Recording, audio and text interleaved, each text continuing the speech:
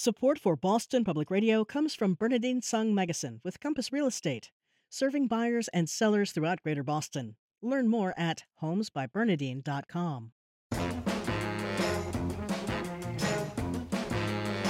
Welcome back to Boston Public Radio. Jim Browdy and Marge Regan live from our GBH studio at the Boston Public Library. McDonald's is the latest fast food enterprise to give new meaning to the Nothing Burger. The Golden Arches will be testing a plant-based patty in Canada. And speaking of Nothing Burger, this is unbelievable. Is all our hand-wringing about the hazards of eating red and processed meats in vain?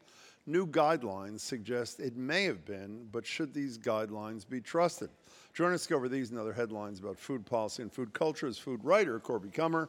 Corby's the executive director of the Food and Society Policy Program at the Aspen Institute, senior editor at The Atlantic, and a senior lecturer at the Tufts Friedman School of Nutrition, Science, and Policy. Hello, Corby Kummer. Hello. Hello, Corby Kummer. Well, I personally have signed off any of these food studies because, first coffee is going to kill you, then it's not going to kill you, then it's low fat, then it's high This fat, is then big, it's butter, though, Marjorie. then it's margarine. Okay, you may say it's big. I'm very suspicious of them all. But now this new study by something I've never heard of, the Annals of Internal Medicine, says that keep eating all the red meat. They have been quickly criticized by everybody else, American Heart Association, Cancer Society, T.H. Chan School of Public Health at Harvard University, etc. So do we know who's right here? Yeah, all of us who've been saying red meat is disastrous for the environment, probably not good for your health, very bad for methane gas and climate change are right. That's who's right. Yeah, but that's an evasive answer. I knew you were going to say that. The Who do answer you think is you are? Rudy Giuliani over there? No, it's really important. Well, half of what you said is totally true. This report is not suggesting that the climate change implications, which we've discussed with you ad nauseum, are not as severe. What the report is saying is that the evidence is not as clear as many respected nutritionists and food science people have suggested. My biggest concern here, beyond whoever you think is right, is this will feed, and I don't mean that as a pun, this will feed the Marjorie Egans of the world who say, you can't trust any of these people. As she says, remember butter was on the front page, what was it, Time Magazine or Newsweek or something? Then it was no butter. Then it's red and processed meat, you're going to kill you and give you cancer. And saccharin. How does an average person, I mean this sincerely, who does not have your credentials, who's reading the New York Times or the Washington Post or whatever, watching television, listening to us today, how the hell do they know who's telling the truth and what to do? So this is Merchants of Doubt 101. I went to bed last night after reading the Times story saying, I hope Jim doesn't see this. And then I woke up and I thought, it's really billed high and he's going to see it. And indeed, Chelsea wrote me and said, we're doing this. Why was I so angry and upset? Because Gina Colada, a reporter at the Times who... Forever, right? Forever reviled for her AIDS reporting and HIV. And because my pals in the community thought she should have been severely reprimanded, I think there was... What'd she do wrong? She would jump on findings and skew them. Now, I'm saying this without having looked into the details, dug up what my friends had to say. I kept out of it because unless I was a fact checker, I was going and looking, and I'm not an HIV scientist. I didn't know. I just knew that my pals whom I relied on didn't like her reporting. So here I am smearing her with no firsthand knowledge, for which I apologize. But I read this and steam came out of my ears. Oh, by the way, she didn't do the research. I read it in the Washington Post, but let me tell you the way she played it. The Annals of Internal Medicine. Who are they? No, Annals of Internal Medicine is a big, serious, important journal. Yeah. Okay. But here's the way she played it, the way a reporter wants to. They raise uncomfortable questions about dietary advice. She's right. Harvard T. Chan School of Public Health and the American Heart Association, the American Cancer Society, huge important groups, have savaged the findings in the journal that published them. So as soon as you read that, you think, I'm going to go straight for those findings because I'm for the underdog and I'm for the truth in journalism. So while we're just talking about this, let's tell people what this is about. So this is about looking at a whole bunch of observational studies of people who eat red meat and saying, as opposed to people who don't, and saying, did they get more cancer? Did they get more heart disease? How robust and strong is the evidence? And finding that it was weak. And anytime you look at these observational studies, as opposed to the kind of causal, you lock people up in a room and you give them red meat, you lock people up and you don't give them red meat. You can't realistically do that here. That's exactly the problem. So the minute you want to go in to figure out, minute you want to go in and say, the meat industry hates this, how am I going to find evidence that red meat isn't so bad? You go in, you gather a whole bunch of studies, and you make them say what you want. Now, I'm saying that because I once did a 4-hour seminar at Harvard with a bunch of national health researchers about saturated fat, which red meat is full of saturated fat. And they, one by one, attacked these big meta-studies. Meta-studies take lots and lots of studies that have been over the years and say, what are the trends here? What can we really see? And they all said to me, they can be just as biased as an individual study. And that's what I felt seeing this. But again, you don't know, Corby, you don't know that it's no, biased. I'm not. This is a credible operation here. And by the way, I would err on the side that you are erring on the side. Let me read, this is Associated Press. It's not Gina Please Colada. do. Yeah. Eating red meat is linked to cancer and heart disease, but are the risks big enough to give up burgers and steak? A team of international researchers says probably not, contradicting established advice in a series of papers published Monday. Researchers say the increased risks are small and uncertain, and that cutting back likely would not be worth it for people who enjoy meat. So again, in that Harvard thing you did for 4 hours, arguably everybody in that room has the level of skill and experience to make an informed decision. But I think this thing is an unmitigated disaster for the American public. I don't mean about red meat. I mean about everything. Because most people are going to catch a snippet of this on the evening news and sort of say, Forget the whole thing. Forget the whole thing. Eat what you like, because they're all full of it. I mean, doesn't that worry you? Absolutely, and that's why I could barely go to sleep thinking of Jim getting his hands on this story. I had a salami sandwich for breakfast, by the way. But of course the public is going to. There are a lot of lessons to bring from this. One is, this is Merchants of Doubt. I really want to know who funded this study, even though they say we did not have conflicts of interest. We were not funded by the meat industry. As my pal Marion Nessel in foodpolitics.com said, boy, do I want to know the backstory of this. The other thing is Merchants of Doubt. It's the same thing with climate change. It was the same thing with smoking. If you find some weak link or you drive a wedge into what seemed to be solid evidence, you are then casting doubt on the entire enterprise. That's what this is doing. And it's ignoring climate change. Well, that part is totally true. Well, hold on for a second. One thing I did wonder about, we talked to you a while ago about how everybody used to say, go for the low-fat milk, go for the skim milk. And then we decided it wasn't so bad to have whole milk, which I have been doing nonstop since I read that initial study. And I thought part of the reason it was okay to have whole milk and whole yogurt is because the link to red disease was not as significant as it had been. I thought it was satiety, too, the other word you taught me. Isn't it satiety part of it as well? Satiety has so much to do with it. And, Jim, you've really absorbed that word. I have and very you well. pronounced Satiety. it right. Meaning feeling of fullness. Right. And it prevents Well, you it does from... work. It prevents you from eating other kinds of calories. But something that you just said from the AP story is true of almost all studies, which is, how do you translate a big group finding to you, Jim Braude, and you, Marjorie Egan? Yeah. It's very hard to dictate personal choice based on big studies. Well, I think you just have to be moderate, don't you? You can't eat 5 cheeseburgers. Can't? No, I don't think so. Every day or 7 cheeseburgers a week. I mean, and isn't that what... My colleague at Tufts, Alice Lichtenstein, is quoted in the Times story saying something, as she always does, very sensible, which is, so you look at the people who have 1 hamburger every day or something, they're heavy red meat eaters. Do you think they're having yogurt and salad at lunch? Or do you think they're having a lot of Coca-Cola and French fries? Meaning it may be Coke and the French fries. What else are they eating? Exactly. And what are their dietary habits in general? But we I don't can stay know. with the whole milk and the whole yogurt, correct?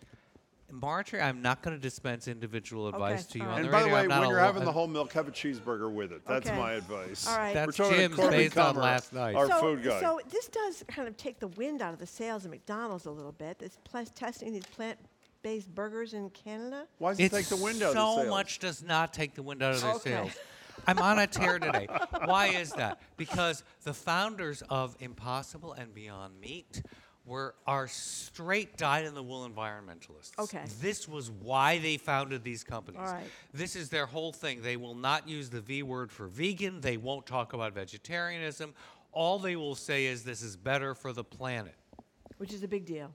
Okay, so Thank you, Marjorie. Yeah, it's a big deal. Looking forward to the plant-based burgers. From McDonald's. Okay, let's move on.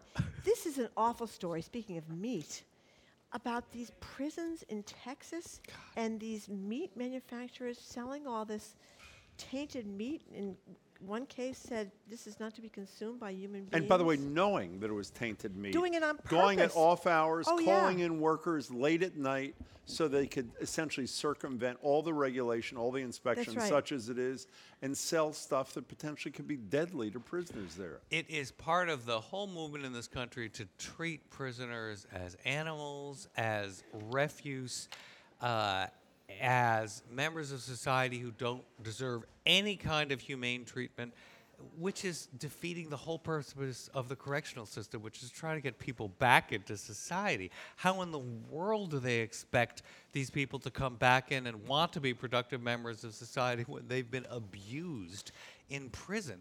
Which is this. It was paying no attention to food safety for meat that went into prisons, and also one company that said, all right, if the meat, and this is going to gross everybody out, if the meat from hearts has been legal forever in hamburgers, so the actual muscle meat, because as you know, heart is the most powerful muscle in the body, if that muscle can be included in ground meat, but the ventricles, the veins, the aorta, all that stuff can't be.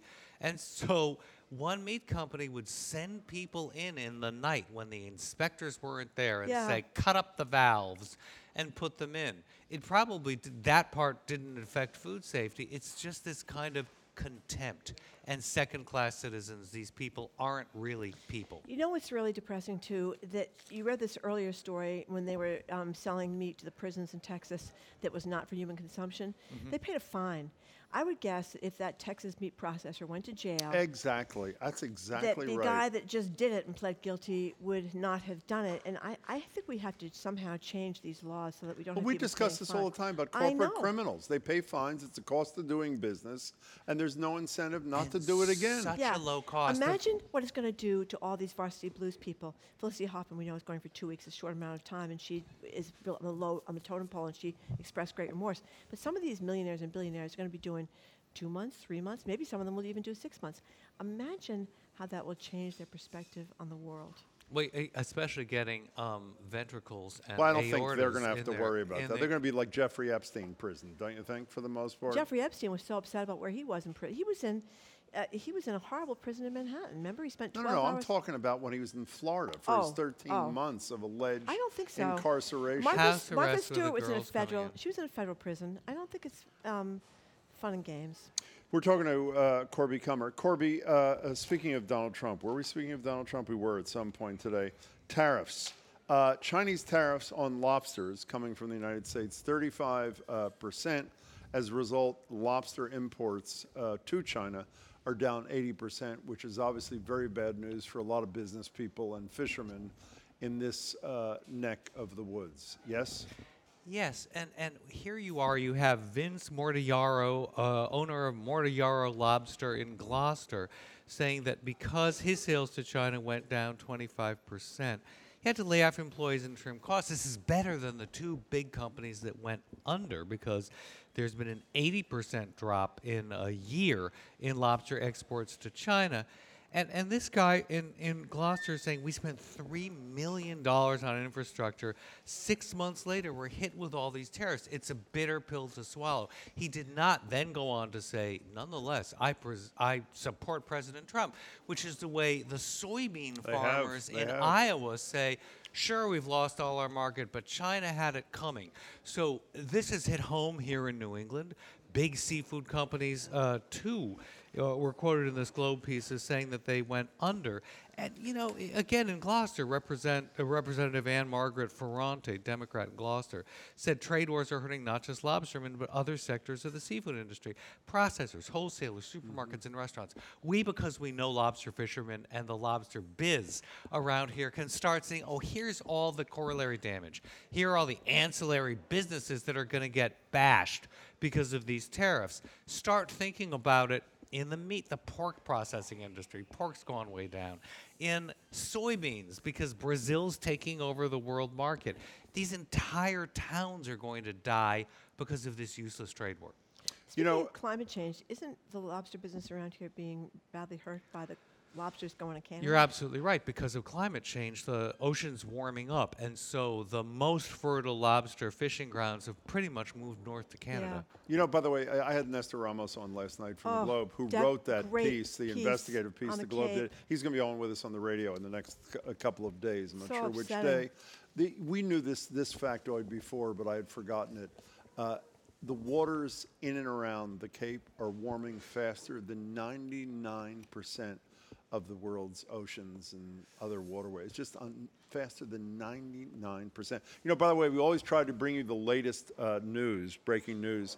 Someone just emailed me a story that was posted on The Hill, which is one of our favorite sites, a few minutes ago. Reporters scramble after a mouse falls from White House ceiling. And here's the tweet from Peter Alexander, he's the NBC White House correspondent. He says, in other news, he tweeted this, a mouse literally fell out of the ceiling in our White House booth and landed on my lap. So we don't want you to miss that story. Obviously, it's the latest. A little levity up out of, unless it fell on your lap. We just thought the White House was bugged. So speaking of bugs, we had a couple of young women from Harvard on years and years and years ago, who I looked up this morning. I think, Chelsea, am I right? Six Foods, is that what it was called? I think it was called Six Foods. They were two kids who were young entrepreneurs, and they essentially wanted to create a business where we ate bugs, where we ate insects. And I think Six Foods is, do insects have 6 legs or something like that? I think they do. I think that's where it came from. And so now there is a move, I guess, for protein, well, whatever it is, for people to eat more insects. Is that right? You know this story. I do? This is a long-going story. Well, I know it now. Yeah, there's a big move to increase Americans' ingestion of insects. Well, the way Mexicans, the way South Americans, the way Africans for millenniums, we're taught to say millenniums, not millennia, have been eating insects and considering them a delicacy, liking their sourish or salty scent. The beetles, the ants in Mexico, it became a trend. Even, I think, Bondier, I think even Jason Bond was serving crickets on something, or ants. You know, not human beings, Americans don't like it because we've been acculturated to dislike insects and think they're really gross. And what's the plus again? Was that right? Is it protein or what is the? Oh, it's clean protein. It's cheap. It's incredibly efficient. And it's incredibly easy. You know, it has salt. It has salty crunch. So since you taught me the word satiety, which I not only hadn't heard, I couldn't pronounce. But you have to use it 3 times a day. How do you pronounce the word for eating? Entomography. No, there's no R. Wait. There's no R. Entomophagy. Entomophagy. Thank you very much. Like dirt has phagy at the end. Are we end. discussing this because this is picking up steam, this movement in the United States?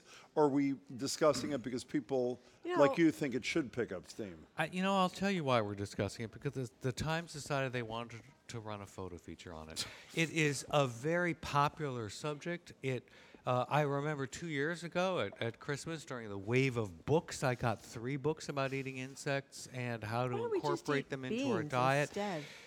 Why don't we what? Eat beans instead. They're not absolutely. Yeah. You are full of nutritional advice as well as full of beans. What's the difference in eating an insect and eating a hamburger? Because the idea of biting into a nice little hornet. Did you ever have a chocolate ant in your whole life? You never had a chocolate ant? Yes, when I was a kid on a dare. Okay. It was crunchy. Very crunchy. But I'm serious. What? Chocolate covered. So it's the consistency that troubles you, or the concept? It's the concept. And could you get used to it? No. Okay, fine. We're talking to Corby Kummer. It's the concept. We're programmed in our lives. We're programmed to dislike insects. The Mexicans aren't. Africans aren't. Why are you making a face? Because we are programmed to dislike the insects. I mean, think about this summer trying to get the ants that were running around your house, right? You had to get little ant houses and hope they didn't invade all your nice baked goods you just got from the bakery. So, Any time Corby, for anything else? Yeah, we only have a couple of minutes left.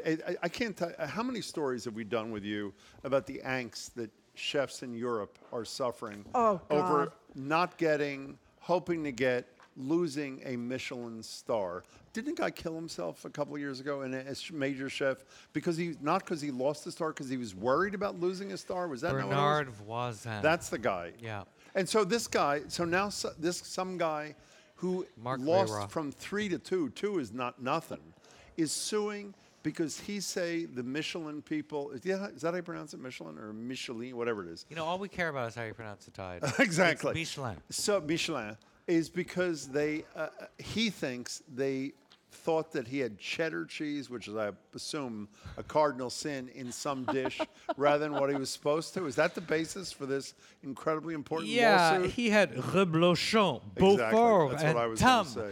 So not like Tums, but Tomme, which is a mountain cheese. So you know what? He was essentially being accused of putting a foreign cheese, an English cheese, into his rigorously French and absolutely local cheese souffle. And what he was doing was kind of like what your meat people are doing. What is He that? tried to say, through this one error, the entire system should be distrusted. They were not accurate about my cheese souffle. So imagine how inaccurate they are around the world in every single huge. review they do. Can I say, I don't want to break a little news here. We're going to put a press release. Marjorie and I are filing a friend of the court brief on behalf of the chef in this individual case, because we're upset about the cheddar, I would like too. to also point out that about 5 or 6 emailers immediately emailed to tell me that they suspect that the mouse that fell from the ceiling in the White House is in fact a rat. But I'm bummed. Thank you Corby, very much. thank you very much. Corby, nice to see you. Corby's executive director of the Food and Science Society Policy at Aspen Institute, a senior editor at The Atlantic, and a senior lecturer at the Tufts Friedman School of Nutrition Science and Policy. Thank you, Corby. Up next, a year after Jamal Khashoggi was murdered, Frontline's Martin Smith investigates. He's next on 89.7 WGBH, Boston Public Radio, live from the WGBH studio at the Boston Public Library.